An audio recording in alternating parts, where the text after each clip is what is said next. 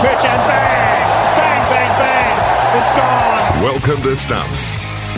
Yes, a big warm welcome to Stumps, and boys, and there are plenty to get through over the next little while. Tristan Foenander back in the host chair, not too far away. Merv and Gregory Hughes in his usual co-hosting position.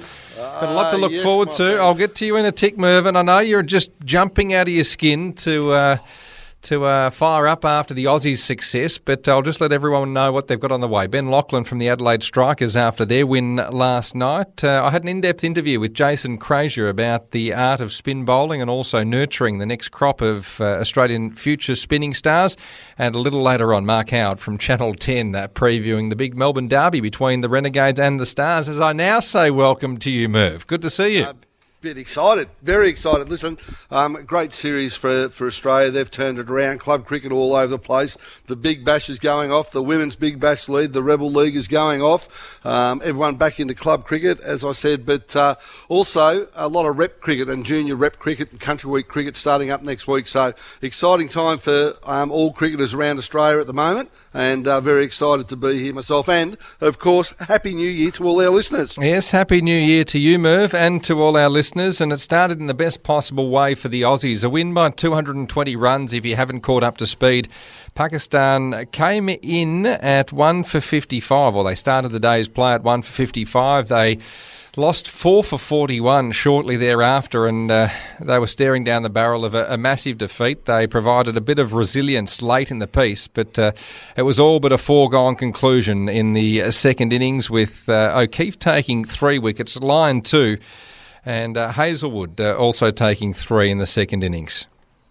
Yeah, listen, they did well, and probably that was the strength of the Australian side over the 3 tests, was their evenness across the board, where they didn't rely too heavily on too few to get the job done. And Pakistan, for me, their senior players let them down a bit. Misbah al-Haq was out of form. We saw an innings in the first innings of this test match by Yunus Khan, who got a big 100, but apart from that, they didn't really give the Pakistanis much. And listen, when Australia were 465 in front, 1 for 55, as you said, overnight, the Pakistanis, you just thought that Australia were going to create enough opportunities to win this game. And when Azhar Ali was out, that's easy for me to say, was out in the first over, you just thought it was going to be a matter of time. Yeah, that it was. And look, it's remarkable how quickly one's fortunes can change as a team and what confidence will do, because the Aussies were down and out, and everyone was quite critical about the cricketing landscape and what was going on, but inspired selections, giving people opportunities, and that youthful exuberance has paid dividends, it seems. Oh, there's no doubt about that. I was one that sort of called for calm, and when we changed the side for that Hobart Test match, and Cullen Ferguson came in, and the fast bowler from South Australia, how am I going? Meany? Meany, yeah, Joe, I keep thinking Meany, but it's Manny. Yes. So Manny came in, played only the 1 test, and we had injuries to Peter Siddle.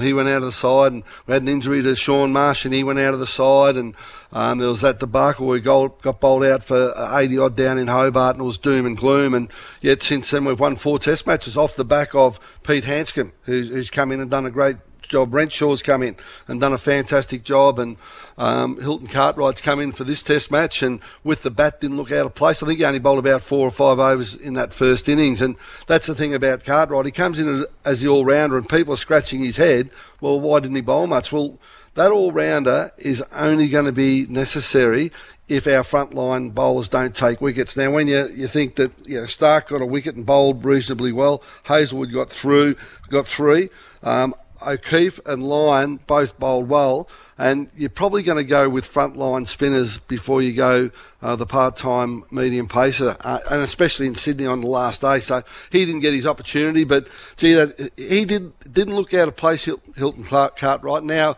I suppose the dilemma is, do you take him to India? He's played in a winning test match.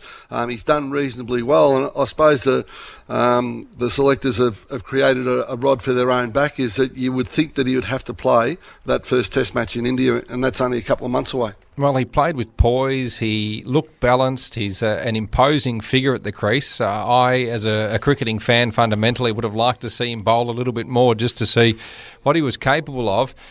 Before we talk about the real positives, Merv, another thing that had me scratching my head was the fact that we didn't see O'Keefe and Lyon bowl together for a long while, in fact, until this last day. Yeah, well, I suppose that's an interesting one, and Steve Smith would have his reasons for that. And I suppose as the ball got older, we saw Hazelwood getting a little bit of that reverse swing, and we know how good Stark is at that reverse swing, and I think he just liked to have one of the fast bowlers operating. And that's probably a captain's prerogative. But, yeah, like yourself, I was a little bit surprised. You picked two spinners for a reason, and it's not as though they're both bowling the same. One's a left-arm orthodox, the other one's right-hand spin. So the other thing, too, I suppose, is that you're bowling them to specific players, where Lyon is more useful against the left-handers. O'Keefe is going to be more useful against the right-handers. So there would be a reason for it, and it'd be nice to find out that reason, I suppose. And that there certainly will. And Merv, we're going to turn our attention to the batters, because you touched on Renshaw and Hanscom, and I don't reckon anyone could have predicted or hoped for a better start to their respective Test careers. Hanscom is going to be a star for many years to come, and we throw that word around a little lightly on occasion, but what he's capable of is something quite special. While Renshaw, I reckon, silenced a few critics. People were talking about how his prod outside of off-stump might have been a deficiency, and though we're not talking about the real upper echelon pace bowlers of world cricket and the Pakistanis, at least from what we saw, he's shown that he's more than capable. Yeah, it's an interesting one of the Pakistani bowlers, before I get to our batsmen, was that the first Test match they played three left-armers, and I suppose that can work against the side. A left-armer is good, Mitch Stark's good, but he's the only one that plays. And with Mitch Johnson, when they played, we had Hazelwood, or we had a Siddle, or we had someone else to bowl right arm. But when you've got three left-armers, I suppose it makes it a little bit easier for our batsmen. But of Renshaw, listen, he's done a fantastic job since he's come in, and like you said, he sort of pushed forward, and everyone was worried about him not taking a full step forward, but what he's shown, and he would have got a lot of confidence out of the last couple of Test matches, and he'd believe that he's got a place in the Australian side going forward. So we don't know how bad that concussion is, but you wouldn't think it would keep him out of the next Test match, which is about 6 weeks away. Of Pete Hanscom, he's been a good, solid contributor for Victoria, albeit he's been up and down the order. He's opened. They've toyed with him wicket keeping. He's batted anywhere from 1 to 6, maybe 7 at times. But the last probably 18 months, I reckon, he's become more stable around that 3-4 position, and that 4 position in general, and that helps a guy get settled. And he just looked every bit a Test player right from his first innings, and he's averaging well over 100. I saw him going into this innings averaging about just under 90, but with that not out, you'd think you'd have to think he'd be thinking about retirement, wouldn't he? To average 100 plus, Tristan. I think once you're there, you've got to think about pulling up stumps, because it can't. It's only going to go backwards from there, isn't it? We're just going to hear that big truck just beep, beep. Exactly. But he's in fantastic form, and that's what Australian. He showed that he can play spin as comfortably as he can play quick. So I think he's going to be a real asset going to India going forward for those 4 Test matches. Undoubtedly. He even showed his capabilities with the gloves on, because Matt Wade unfortunately was waylaid through illness, and it even got tongues wagging, people talking about the prospect of Hanscom maybe taking over behind the stumps. What do you make of that assertion? I reckon that would be it. It would be just general chatter. I don't think that's going to be the case, because Hanscom doesn't keep for his state, and while he's a good fill-in keeper, imagine him doing that full time, and in India, where it's going to be very, very tough for the wicket keeper, and especially into day 3, day 4, day 5 of Test matches, and that's what Australia will be hoping, to take those Test matches deep. And I wouldn't be surprised to see Neville come back in place of Wade. But having said that, since Wade's been back in the team, number one, the side's been winning, and number two, he's been pretty good.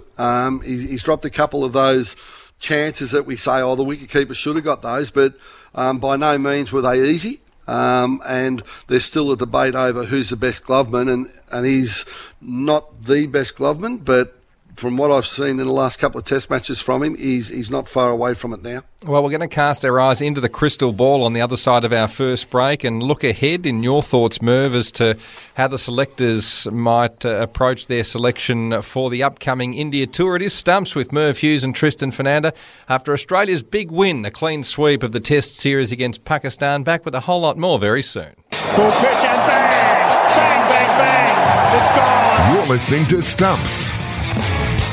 And great to have your company on this Saturday evening. Tristan Foenander with Merv Hughes after Australia's big win. The Big Bash juggernaut just rolls on. And Merv, hot off the press, you were talking about Renshaw and the upcoming tour. Well, national coach and selector Darren Lehmann has refused to guarantee him a spot on the plane to India. What do you make of this horses for courses notion? There's some suggestion that Shaun Marsh, when fit, should be ahead of players like maybe Khawaja and Renshaw because of his capability of playing spin.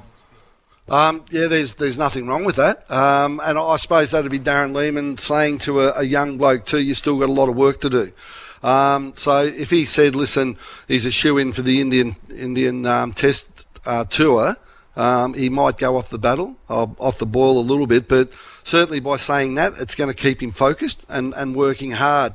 So I think there's a few little mind games in there, and yes, Shaun Marsh has to come back in, and the big question is, with Khawaja being in such great form, with Renshaw being in such great form, and with his injury being a long-term injury, like if you miss one or two test matches, you come back in.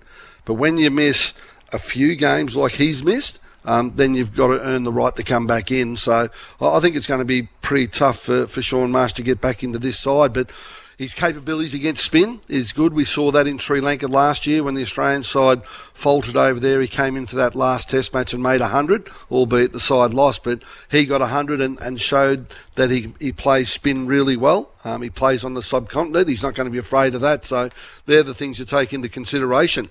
Now, I've just done a quick bash up of the side that going to India that you asked for, and I've narrowed it down to about a squad of 25.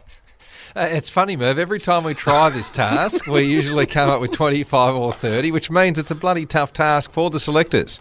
Oh, it certainly is. And the thing about that, Tristan, is that's a good position to be in as a selector.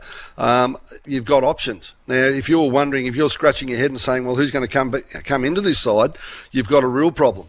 But when you've got the biggest worry is who to leave out, then that's a big one. So just go through. You reckon Warner, Smith, Hanscom are safe? Yes. Okay. You reckon Renshaw, Renshaw and Khawaja will go? I still reckon there's a bit of a question mark over Khawaja, and that's where Marsh may be able to come back in. You've still got Cullen Ferguson on the periphery. He won't go away, but I doubt whether they'll take him to India. The number 6 spot, Cartwright, Maxwell or Mitch Marsh. So depending on whether they want to play 2 spinners, and with Maxwell, they may well play 3 spinners. So it'll be an interesting one to see who gets that number 6 spot. How do you feel about that, Merv? Because it seems the strong suggestion is that 2's a guarantee, 3 is perhaps desirable, but given comments made by both Maxwell and then subsequently Darren Lehmann, he seems a fair way from the Test reckoning. Yeah, but a fair way on Australian soil. In India, I think Maxwell would go very well, and I'm not saying that Cartwright and Mitch Marsh wouldn't be able to handle the situation. I just think horses for courses. We've gone over there, we've played 2 spinners in the past, we've played, our all-rounder's always been a third seamer, and we've done no good. So if you're going to keep doing the same things, you're going to keep getting the same result. So I reckon we can sort of mix it up a little bit, and there's an opportunity to play Maxwell in those Indian conditions. And then you come down to Wade and Neville. As I said, after the last 4 test matches, you would be unwilling to drop Wade, wouldn't you? probably we all identify that Neville's a better gloveman, but what Wade has done has been fantastic. So I'd probably stick with Wade as your wicketkeeper. Then you got Stark, Hazelwood. They're the shoe-ins. Now, if Cummings, Pattinson, Siddle get fit, you've still got Bird there. You've got Sayers and Meaney. What do we do with those? I suppose if Cummings and Pattinson and Siddle are fit, Sayers and Meaney are going to drop off. So that's the way I look at it. O'Keefe and Lyon with their performance in this test. Lyon with his performance over the last 9 years, really, he's got to keep his spot. O'Keefe, remembering back to Sri Lanka, that first test match, Australia were on top until he went down with a hamstring, and then the Australian woes started and continued throughout. But make no mistake, Australia had Sri Lanka 4 for 60 in the second innings, and they were still, I reckon, 40 runs behind when he went down with a hamstring injury. And after that, we didn't really look like it. But he bowls slow, he's got no height, he doesn't get much bounce, and that seems to be the go over in the subcontinent. And then there's cries for let's pick a leggy. Well, okay, let's pick a leggy, but which one? No one really has been dominating first-class cricket. We get a little bit confused, I reckon, with the Matador Cup. Some leggies have done well with the 2020. The Big Bash, they've done well there, but not too many of them are doing well at first-class level. So do you gamble on a young leg spinner in India? I think it's probably worth the risk. But then again, who do you drop, O'Keefe or Lyon? So plenty of questions to be answered by the Australian selectors. It's going to be fascinating to see what they decide. Speaking of the selectors, the one-day squad for the upcoming series against Pakistan commencing in Brisbane next Friday has been announced, and there are 2 casualties, Merv. Yes. Aaron Finch and George Bailey have been omitted from the squad. Chris Lynn gets an opportunity, and you'd have to say deservedly so. You would think so. I reckon the selectors would have been strung up to a man if Lynn. What he's done, and I know it's Big Bash, and it's a different form of game, but what he does, he's like Davey Warner. Yes, he hits a big ball, but his defence, he picks the ball to hit. And geez, watching him dismantle Mitch Johnson in Perth the other night, you just sit there and you think, gee, he's not only has he got some talent, he's got some balls too. Yeah, that he certainly does. The other uncapped player is Billy Stanlake, who did extremely well last night. A lanky paceman. I don't know how much you've seen of him, but he looks a player of the future. Yes, he does. He does. He's got good pace. He's got good mix-up. I watched him last night, and Hodgie, the Strikers captain, speaks very highly of him. He seems to be quite adaptable. But Finch, unlucky, and Bailey, you would think that would be the end of his one-day career. He's made 150 in his past 10 ODIs, and the selectors, you'd have to say, rightly pointing out that he's not in desired form, nor is Aaron Finch, who has been a bit hit and miss of late, but is still going great guns for the Renegades. Speaking of them, they are in action against the Stars a little bit later on. We'll preview that with Mark Howard from Channel 10. On the other side of this, Ben Laughlin from the Strikers, and still to come, Jason Krejza here on Stumps.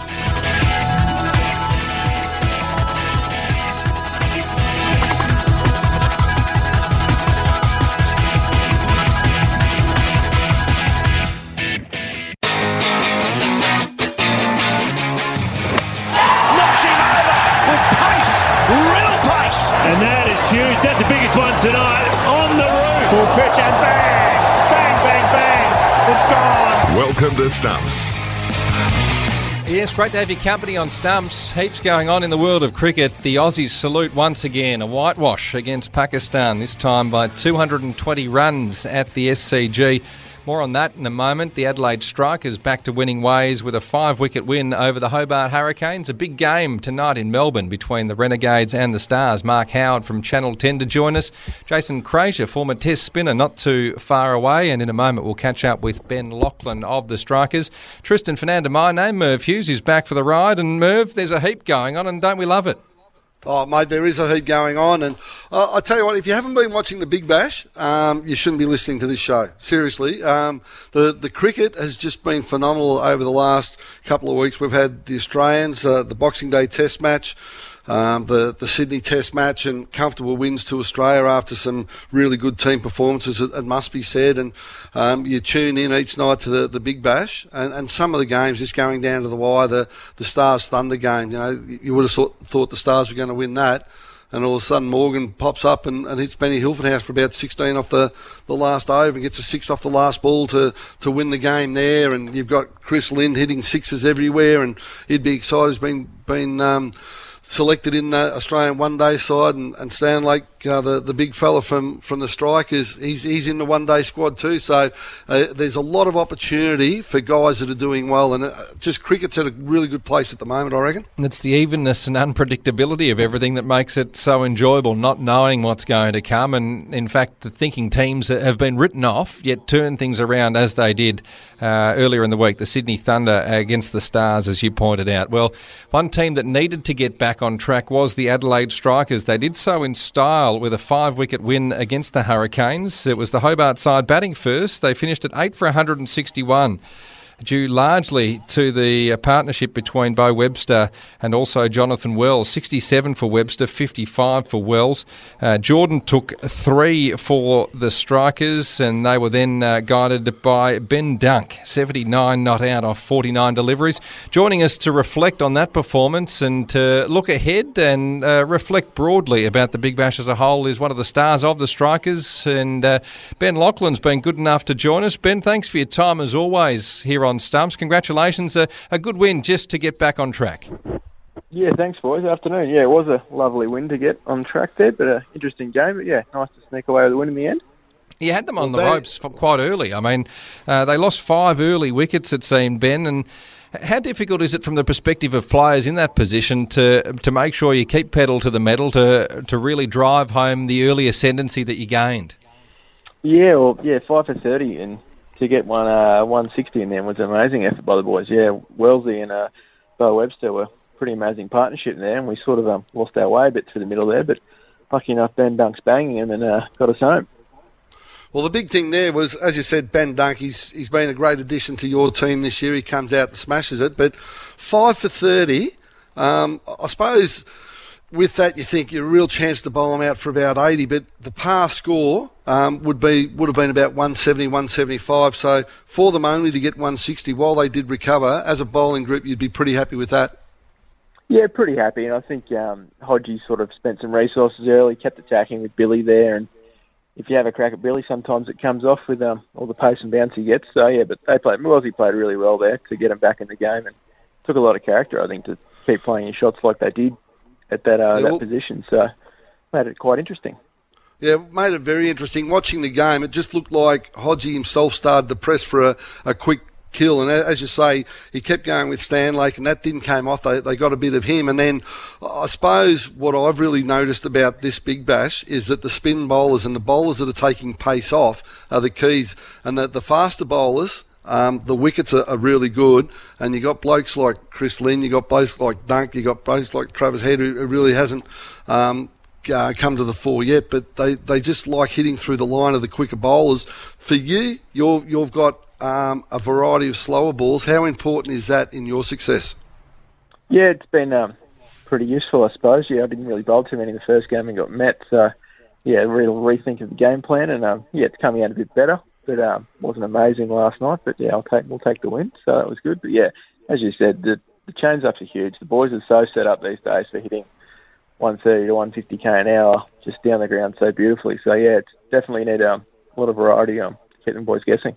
It's interesting. Sorry, Tristan, to jump in. I just got one quick question I'll throw at Benny while we've got him.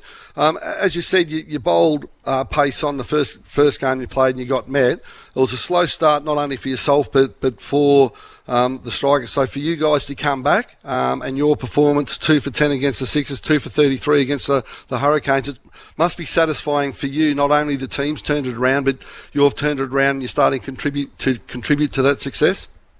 Oh, definitely. I'm pretty proud cricketer. So yeah, getting dropped for the second game hurt a fair bit, and I needed to step up when I got another chance. So yeah, that was a pleasing note on my behalf. But yeah, just probably reassuring that doing my best ball, playing my slower ball. So yeah, stick to it and keep doing those things right. Good to catch up with Ben Laughlin here on Stumps after the Strikers' big win over the Hurricanes to keep their top 4 chances alive. Ben, we've touched on Billy Stanlake already, but he's been included in the Aussie one-day squad, which is probably deserved reward for effort for those that have seen him play. Tell us what he's like to play alongside.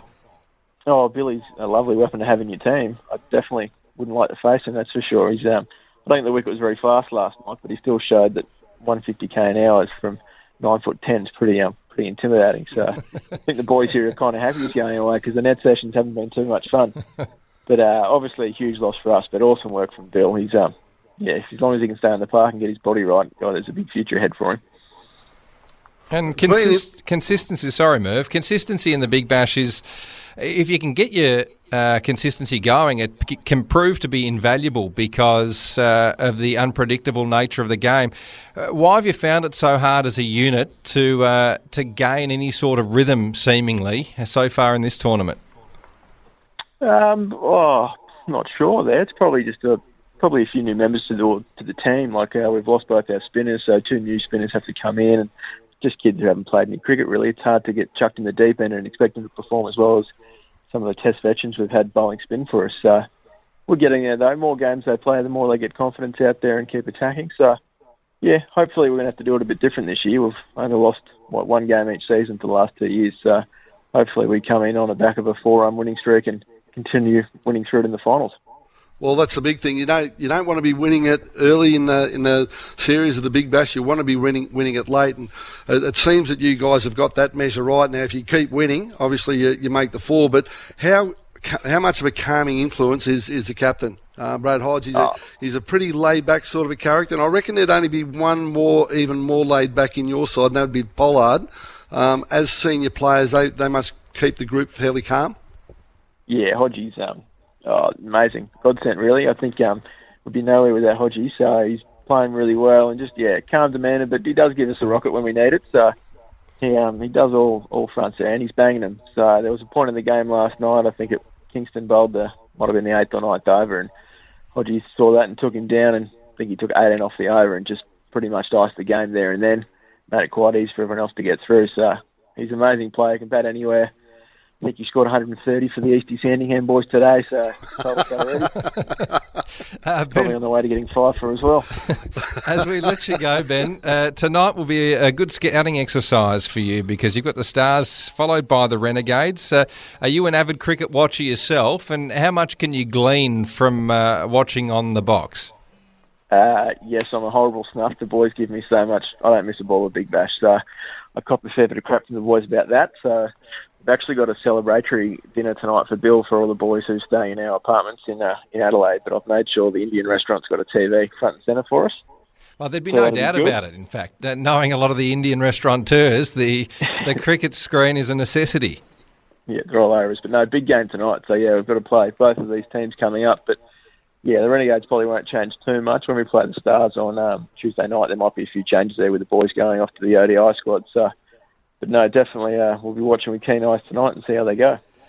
Ben, good to catch up as it always is here on Stumps. Good to see you back into a little bit of form. Let's hope you can continue to gain that momentum. Send Billy Stanlake our congratulations on behalf of the Australian cricketing public. It's a fantastic achievement for him, and we wish you well moving forward into the deeper end of the Big Bash tournament.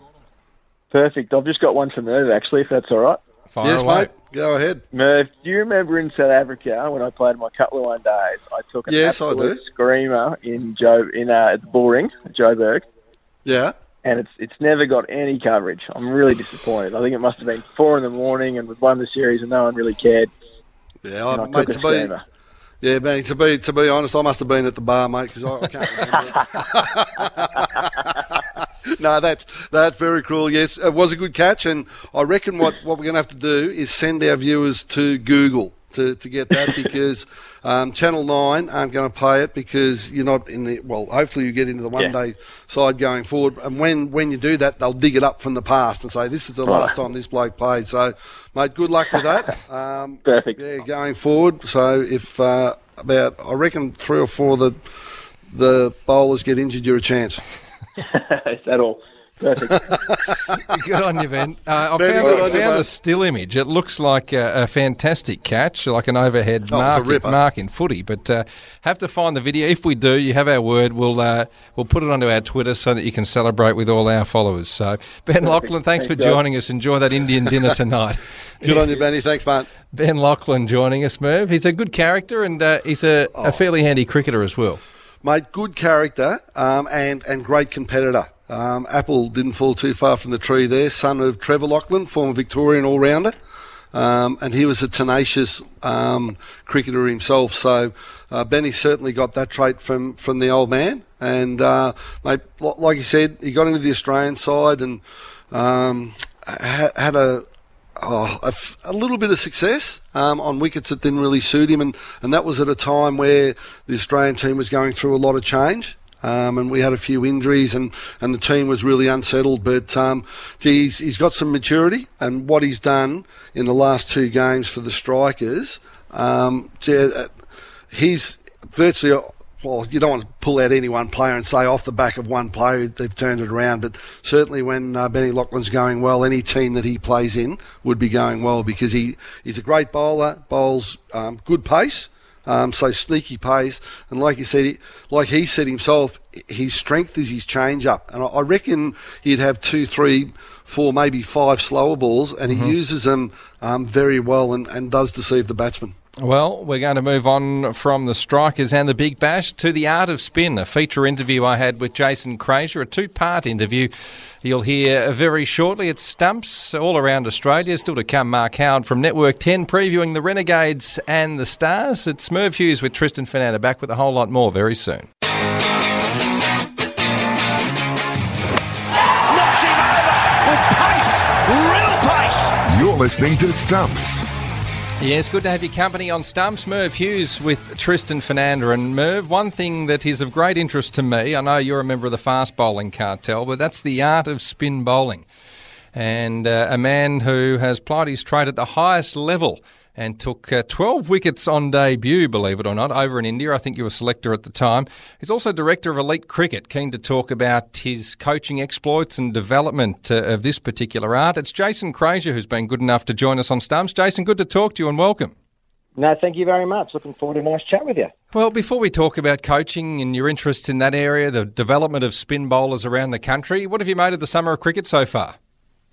Mate, it's been up and down, hasn't it, for the Australians? I guess they, around the South Africa time, they put us hit an all-time low with the way that they were playing their cricket and the results obviously not going their way at all. So, but it's great to see how they're coming back up. A few young blokes have been given an opportunity in the Australian team. Renshaw's obviously taken with both hands, and Hanscom's averaging higher than Bradman, I reckon, at the moment. So, they're going really well.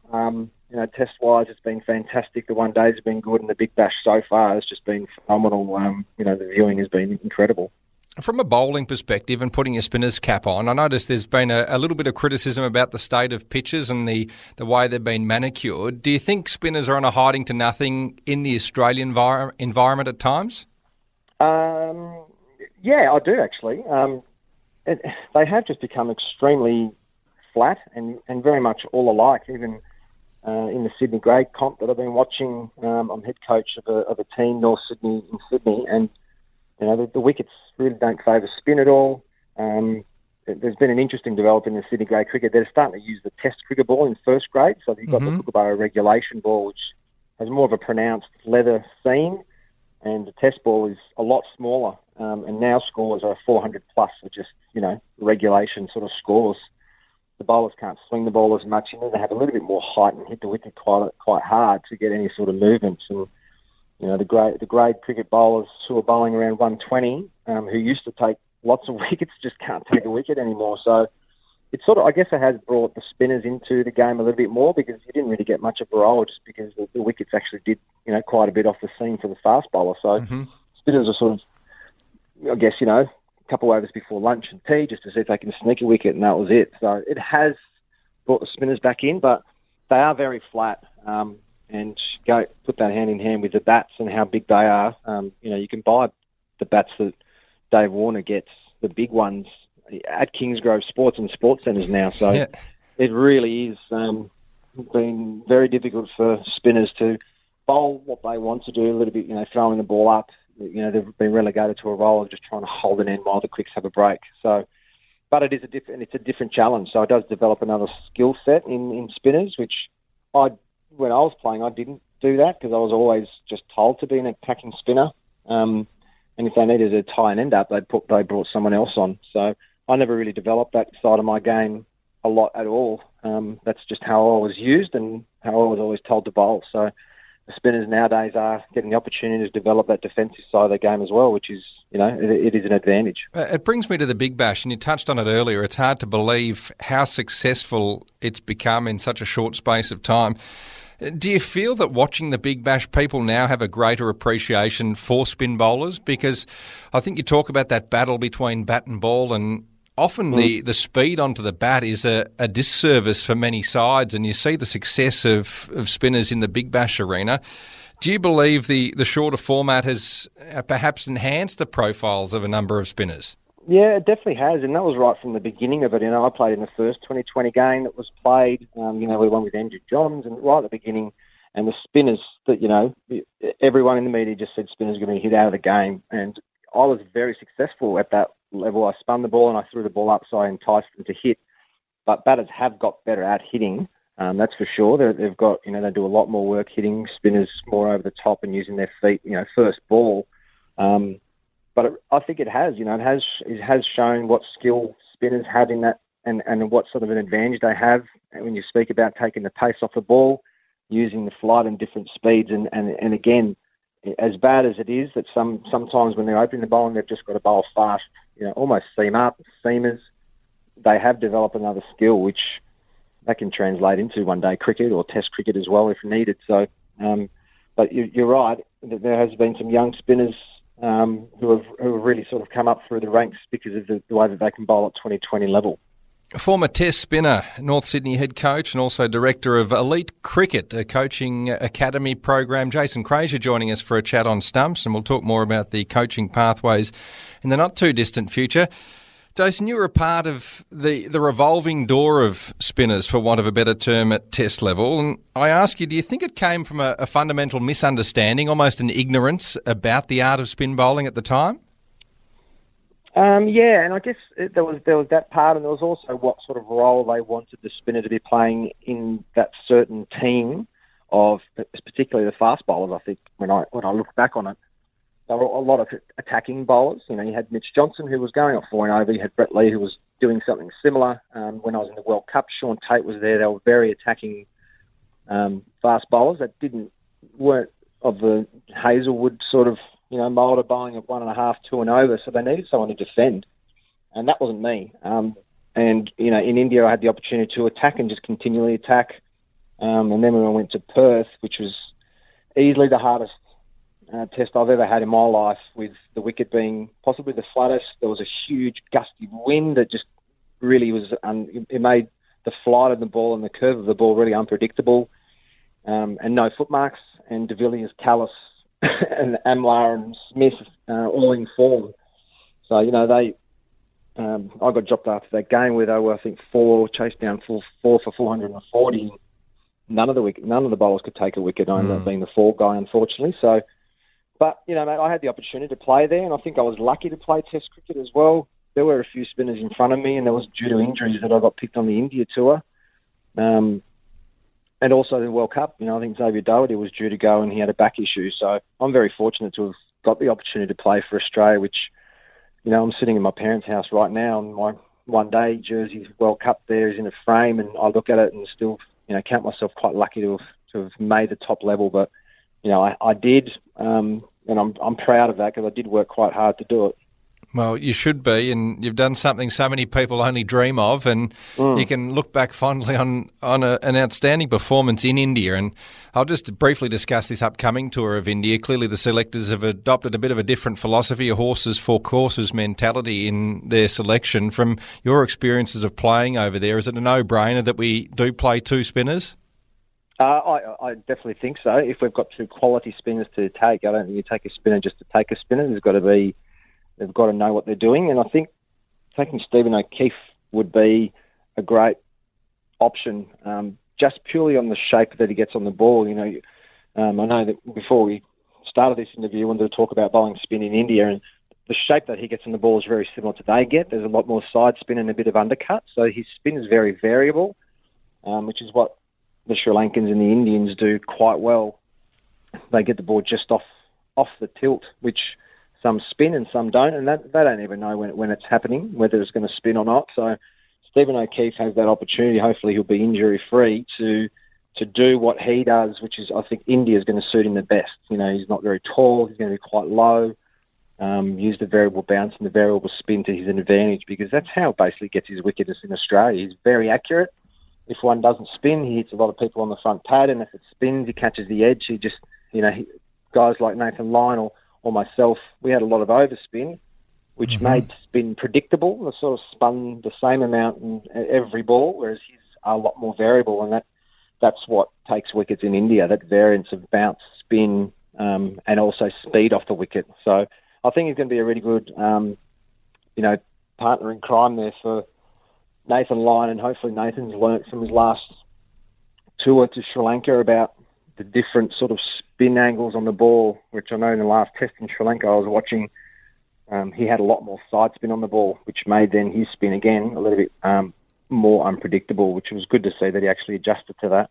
Going to be really intriguing and fascinating to see how the Aussies cope with the Indian conditions. And I think the batters are going to have the biggest, you know, whether they're going to be able to do the work. You know, you talk about how flat the wickets are here. You know, we get lazy with our footwork and we can just hit through the line of the ball if we don't make the fire of the ball. But in India and Sri Lanka, it's just going to beat the bat. So we'll see who we take. It will be interesting to see how someone like Renshaw, who sticks his front leg out right in front of the stumps, and also Hanscom, who likes to play back a lot. We'll see how they go in India. There we have it, part one of our interview with Jason Krejza. Anything there of interest, Merv? I think the whole thing was interesting. It's great insight into spin bowling, and I just like the way that he backed up what I said about Stephen O'Keefe. He's going to be low. He's got a low arm action, doesn't get much bounce or variable bounce, and he bowls very accurately. So I like the way the man thinks, to be honest, Tristan. Always nice to get a pat on the back, even if you are as experienced and long in the tooth as you are, Merv. We're going to head to a break. Exactly.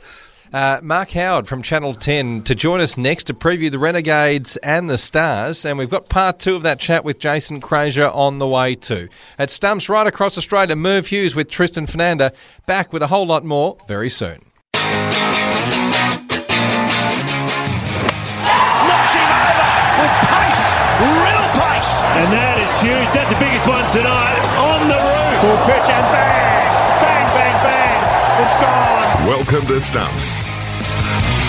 Yes, nice to have your company on Stumps, as it always is. Tristan Foenander back in the host chair, Merv Hughes along for the ride, and, well, celebratory day. The Australians in good form once again against a disappointing Pakistan side, you'd have to say. A whitewash of the series, and the one-day series commences next week in Brisbane. News hot off the press.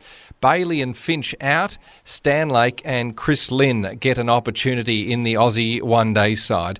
Merv, in a moment, Mark Howard to join us, but yes. The Renegades and the Stars, this rivalry is building very quickly, and there's no love lost between the two franchises. The green and the red, yes, they're poles apart for two Melbourne teams, aren't they? And I suppose it's a little bit like Thunder and the Sixers. They're just looking for that hometown support and hometown turf. It's a big turf war. So, yeah, listen, it's going to be a fantastic game tonight. And I think it was unexpected that the Renegades knocked them over at the MCG, and coming to Etihad Stadium with the quality of spin that the Renegades have got, it's going to be tough for the Stars again. Well, let's get cracking to Howie. He's a Network 10 commentator. He's the head of the Howie Games podcast. We'll talk more about that in due course. But I'll tell you, Merv, part of the reason the Big Bash is so successful has been the fantastic commentary of Network 10. And as we welcome Howie now to the show, Howie, good to talk to you. It's unfamiliar territory for you tonight because you're out with the people.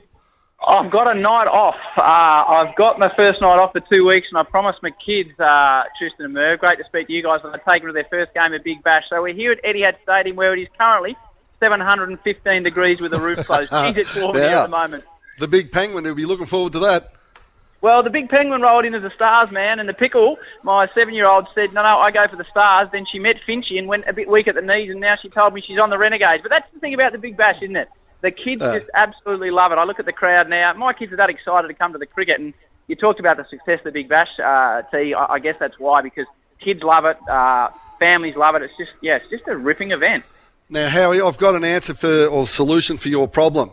What you do is you get 2 sizes, so your shirt sizes, sew them into each other, so when they turn it inside out, they can follow either team. So you sew them in, so you've got that? See, you've always been a thinker, Merv. I've always said that about you. You're a solutions man. Now, don't worry about that. Now, obviously, Channel 10 and be very happy with the coverage. A lot of people watching it. There's a lot of people going to the grounds, but there's been big viewership on Channel 10. Yeah, it has, Merv. I think last year, TV stations are generally really happy if a show increases by 2 or 3%. The Big Bash last year went up 24%, which is absolutely extraordinary. And I think it's because of the entertainers. I think if you saw Brad Hodge last night with a microphone on for an over, just talking about exactly what's happening, it's that type of access, and the players deserve full credit for that. They put on a magnificent show, and we just sort of jump on the coattails of that. And you can't go wrong, really. It's just such a wonderful entertainment package. I was up at Spotless the other night when the Sydney Thunder were gone, and all of a sudden Owen Morgan hits the 6 off the final ball.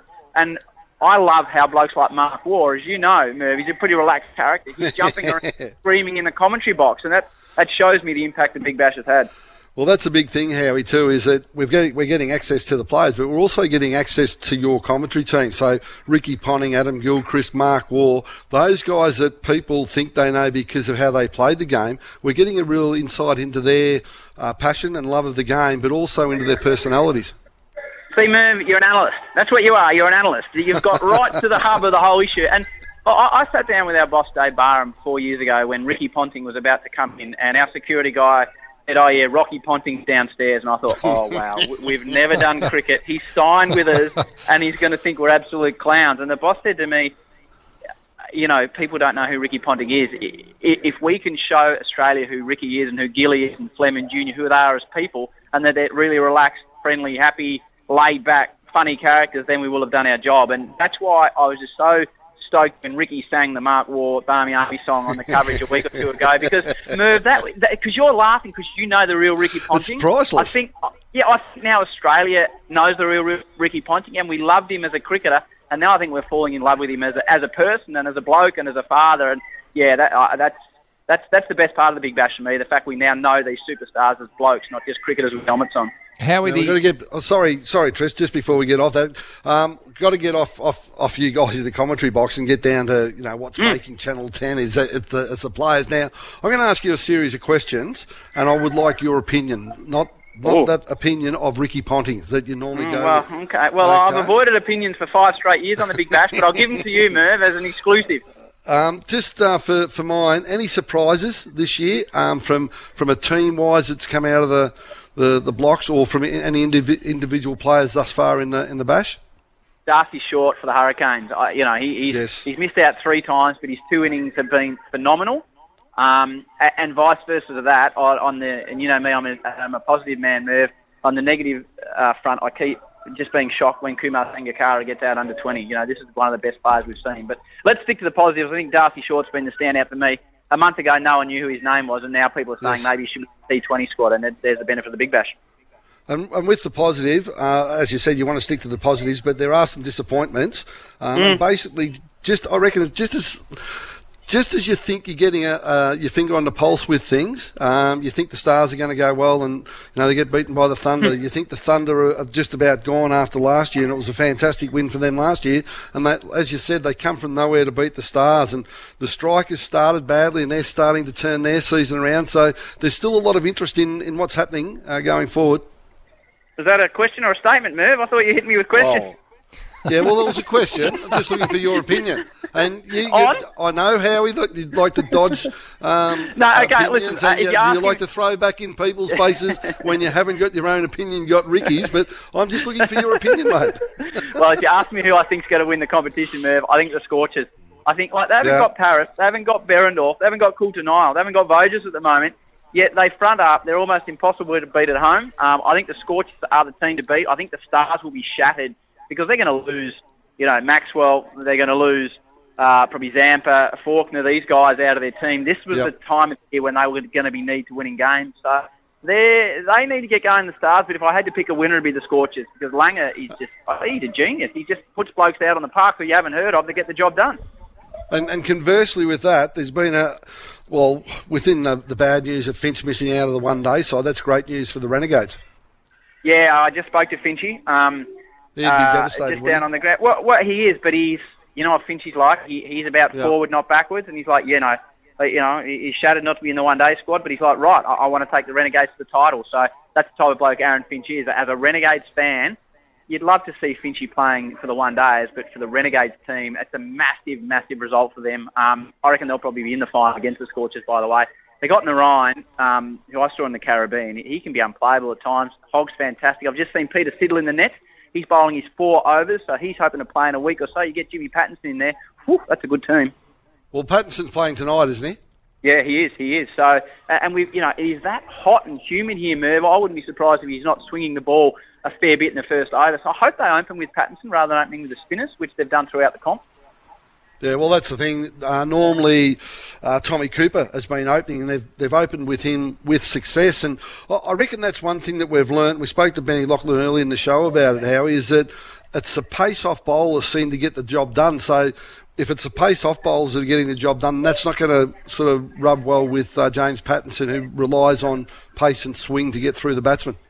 Yeah, you're spot on, but if you're bowling 145 click-out swingers, Merv, I don't care who's out in the middle. It's going to test you. You know what I mean? Like, if you're truly elite, we've seen Paddy Cummins get belted, as you say, but when he's on, most unplayable. So I think I still think there's a massive place in the game for the genuine quick. And I've got one more for you before I let Tristan finish off. It's great that the Australian selectors, and I know you guys get into Mark Waugh a fair bit in the commentary box, but they're taking note of what the guys are doing in the one-days. Billy Stanlake, his selection in the one-day side has virtually come off the back of what he's done in this Big Bash. Yes, he's done a little bit in, he had a pretty good one-day series at the start, but his name's back up in highlights now because of what he's doing in the Big Bash. Oh, absolutely no doubt about it. And he's a perfect example. He's 7'15". He bowls at 145, and he can bowl outswing, and he's got that steepling bounce. So, again, like Darcy Short, you haven't heard of Billy Stanlake unless you're watching the Big Bash, and now he's in the one-day squad. I hurt the Strikers. I flew back with Hodgie this morning, and he was pumped for the young man, but conversely, he's like, wow, I haven't got my opening bowler. And, it'd be wonderful, and I think it's probably impossible, and you probably know what I'm going to say. I think it'd be wonderful if there was a gap in the calendar where everyone was available. I don't think it'll happen, and the competition doesn't really need it, like I think it did over the first couple of years. But, you'd love to see some of these blokes playing finals. Yeah, that you certainly would, Howie. Before we let you go, I'm sure you want to get back to your kids, so we are grateful for your time. Can you recall someone in your time commentating the Big Bash playing as consistently well in this form of the game as Chris Lynn? Because some of his clean hitting is quite outstanding. Oh, that was just extraordinary the other night at the Gabba. 11 sixes, and you have a look at the teams. Sixers table. He's third on the team list. And obviously his own team's ahead of him, Merv. It's only his team and one other that's ahead of him. No, I've never seen anything like it. And when Mark Waugh comes to me at the ground, he says, I think that's the best hitting I've ever seen. And Mark Waugh is a perfectionist and a harsh judge of a cricketer. Yeah, that shows me, Chris Lynn, I saw him do it in the Caravan. He'd just come to the crease, leave the pool, walk to the crease and just bang, bang, bang. He's probably the cleanest hitter in world cricket at the moment. The only slows on him for the IPL are whether he can hit the slower balls on the Indian pitches, but I'd be back at him. He's a phenomenon. And the ratings the other night, when Lynn were batting, they went through the roof because it just gets around on Twitter now. It's like, wow, you just see Lynn's sanity and people are like, I've got to watch it. You can see the ratings just goes... Channel 10, the smiling executives, they were very, very happy. I think they're in love with Chris Lynn too. Well, speaking of social media and also podcasts and the like, the cricketing community has got behind your podcast, the Howie Games. As we let you go, we'll allow you a shameless plug because you've spoken with Ricky Ponting. You've got Brendan McCullum coming up, some of the greats of world cricket, and even some avid cricket followers have joined you on the program. Just tell us a little bit about how that came about and what you seek to achieve from it. Yeah, the Howie Games is a free podcast, and mate, I just got sick of doing interviews with people for 5 minutes and then throwing to a song or an ad break, and it hit me at the Grand Prix when I interviewed Lewis Hamilton for 20 minutes. one of the most famous athletes on the planet, and we can only get 4 minutes into the coverage. And I was like, bugger this. So basically it's sit down and chat with these people, from Greg Norman to Danny Green to Adam Gilchrist to Ricky Ponting, Brendan McCullum, you mentioned it last week. There's 20 episodes out at the moment, and it's just a chat about them and their life. And because you're one-on-one and you have a relationship with these people, you can talk about things that they don't necessarily normally talk about. And you need to listen to the Ricky Ponting one because it'll give you a completely different impression of him. Yes, he talks about cricket and what it means to him, but he talks about his upbringing and how it was sort of the wrong side of the tracks, and then he talks about his young bloke, which is not public knowledge, but it is now because he's put it on the record that his young bloke Fletch got really sick and he's okay, everything's fine now, but Rick gets really emotional about it and starts crying, and you don't normally see that from Ricky Ponting. So I just hope sports fans, or even fans of people that just like a good story, can jump on the Howie Games and hopefully be interested in people in the past that they may not have had an interest in. I sat down with Michael Clark, and, people are negative about Michael Clark, and I have that many messages on social media saying, wow, if that's the real Michael Clark, I love him. And that's, if that's what the podcast does, then I couldn't be happier. Well, it does give a fantastic and fascinating insight into what makes a number of people tick. I have to commend you for that Ponting interview because it was enthralling listening. Howie, you're a gem. Keep up the good work on Channel 10's coverage because it is going gangbusters, and we appreciate your fervour and enthusiasm for cricket and for joining us tonight. Have a great night out at Etihad Stadium with the kids, and somehow keep cool.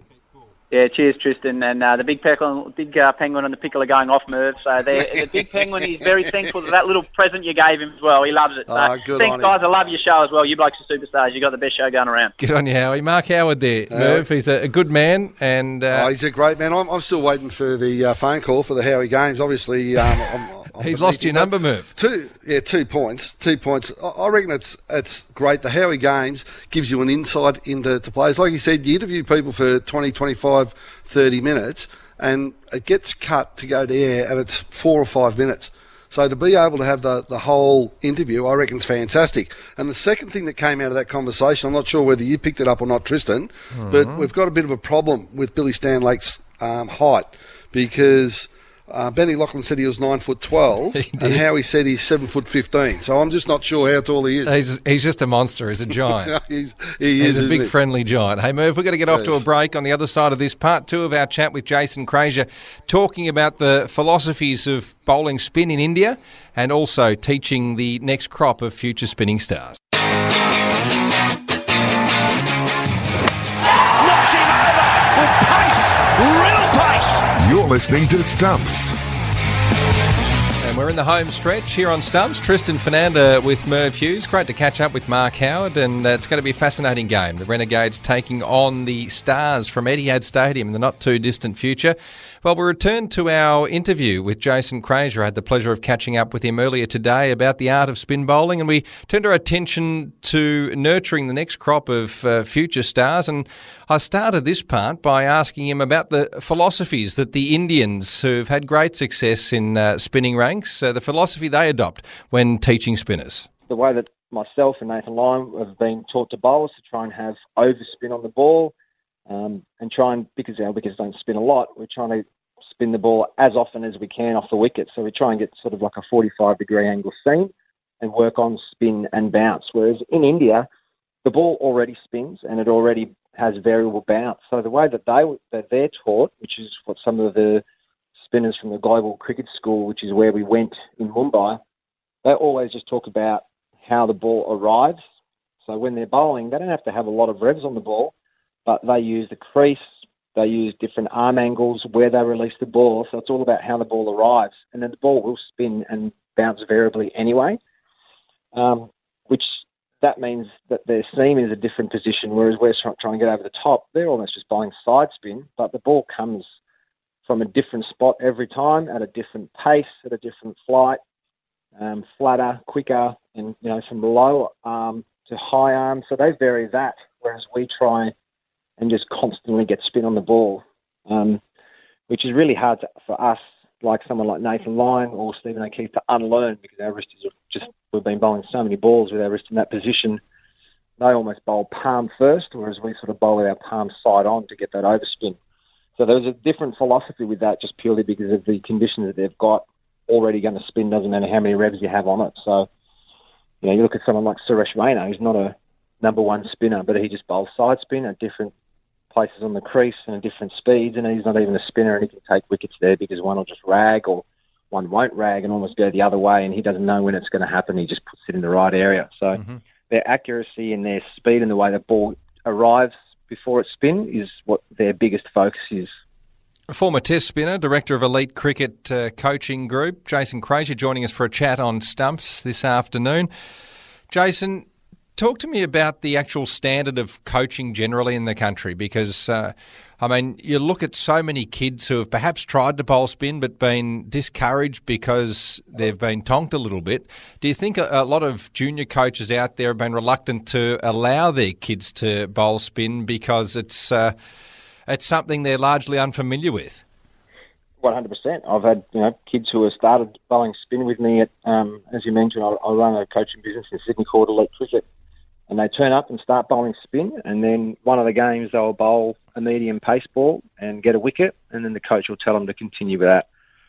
There is just no patience with it, and there's not a lot of knowledge. And I got into coaching because of that reason. I did my level 2 in Tasmania just before I come back to Sydney 3 years ago.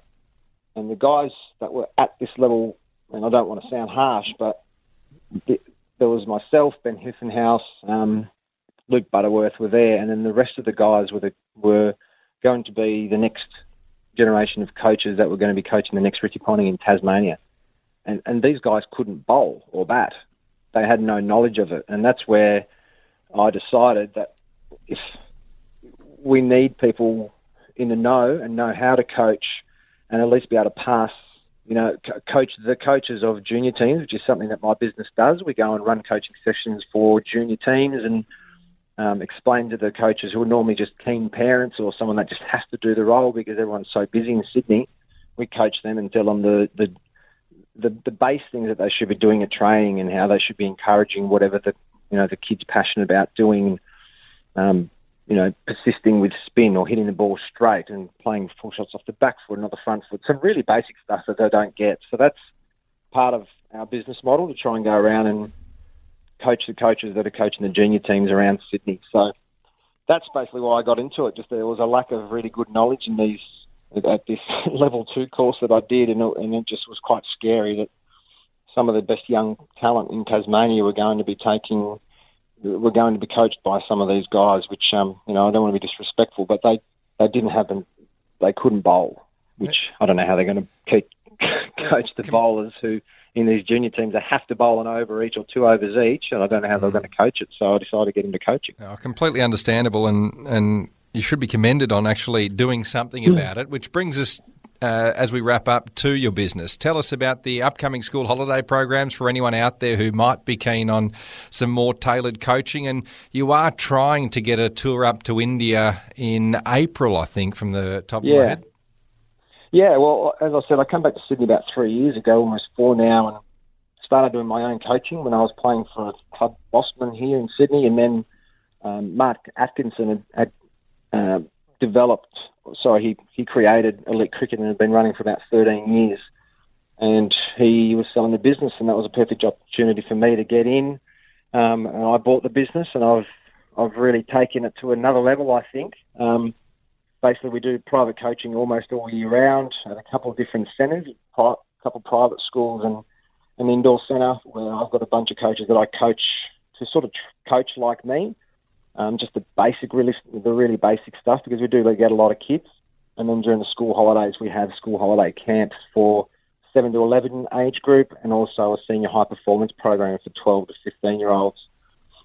They're a whole lot of fun, but they're learning a lot. A lot of these programs and camps in Sydney are just babysitting sort of things, but I push our coaches to not do that. If they're going to come to our camps, we want them to have fun, but learn a lot. So, we have our specialist sessions where we go through the ins and outs, and this is with 7, 8-year-olds, and tell them all the stuff that they probably wouldn't learn off a rep coach, just the knowledge that I've sort of received. And, I've been around the best coaches in Australia and the world, and I'm trying to actually get that information that they get at the Australian level and bring it to a 7-year-old and give them that early hint, and hopefully the development comes along a lot quicker.